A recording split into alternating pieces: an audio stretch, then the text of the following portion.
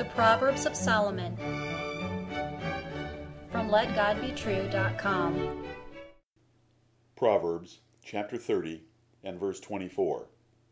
There be 4 things which are little upon the earth, but they are exceeding wise. Hear the words of God and the prophet Agur again. There be 4 things which are little upon the earth, but they are exceeding wise. You can learn much from little things that God created on the earth. The prophet Agur continued teaching wisdom to his prize students through observations of things in nature. He now listed 4 very small things, and he pointed out that much wisdom can be learned from each of these small creatures.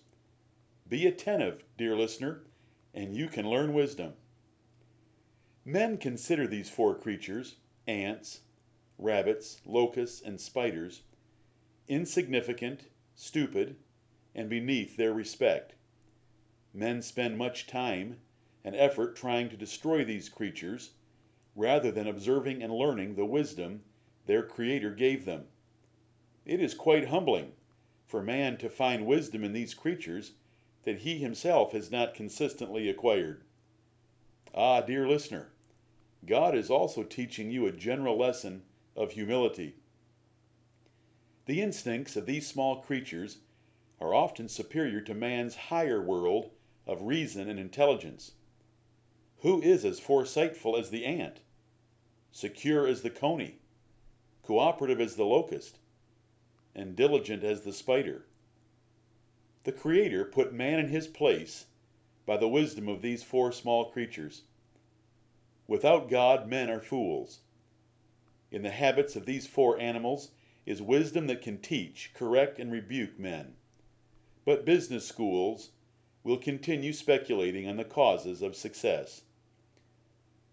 How perceptive and discerning are you?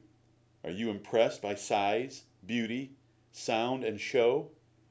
Or do you look for wisdom and conduct, foresight and diligence, and other traits of much greater value than appearance? Wisdom is the principal thing, and it will serve you well to see the wisdom these small, ugly, silent, and reticent creatures have. God is glorious in all his works, even in the small ones. God boasted to Job of his largest creatures, Leviathan and Behemoth, but here you can also see his majesty in small things. Do you look close enough to see that his whole creation declares his glory?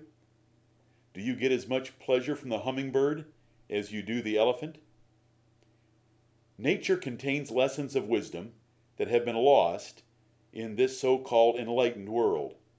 For example, the Apostle Paul appealed to the natural rules of hair length. Long hair on a man is disgusting, but long hair on a woman is glorious. 1 Corinthians chapter 11, verses 14 and 15. Ignoring the perverts of this generation, these rules have been observed by most enlightened men since the creation of the world. It does not matter what hippies or designers say. The rule is as true as gravity. Long hair on a man is the same as a man wearing a laced nightgown.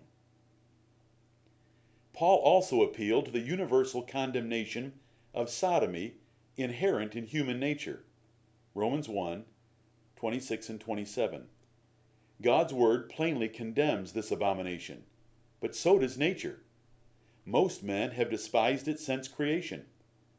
Modest understanding of anatomy, biology, hygiene, health, character, sexual attraction, and human society create disgust of this perversion.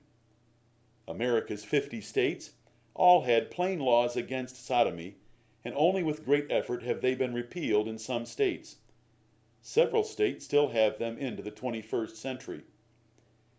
The prophet Agur taught 4 lessons of wisdom in 4 proverbs, pointing out unique character traits of wisdom in 4 small creatures. These creatures are the ant, verse 25, the coney or rabbit, verse 26, the locust, verse 27, and the spider, verse 28. fretting over precisely which species Agur intended with each of these creatures misses the lessons. The lessons are foresight and savings with the ant in verse 25, secure defense of the coney in verse 26, cooperation in societies with the locust in verse 27, and the persistent diligence of spiders in verse 28.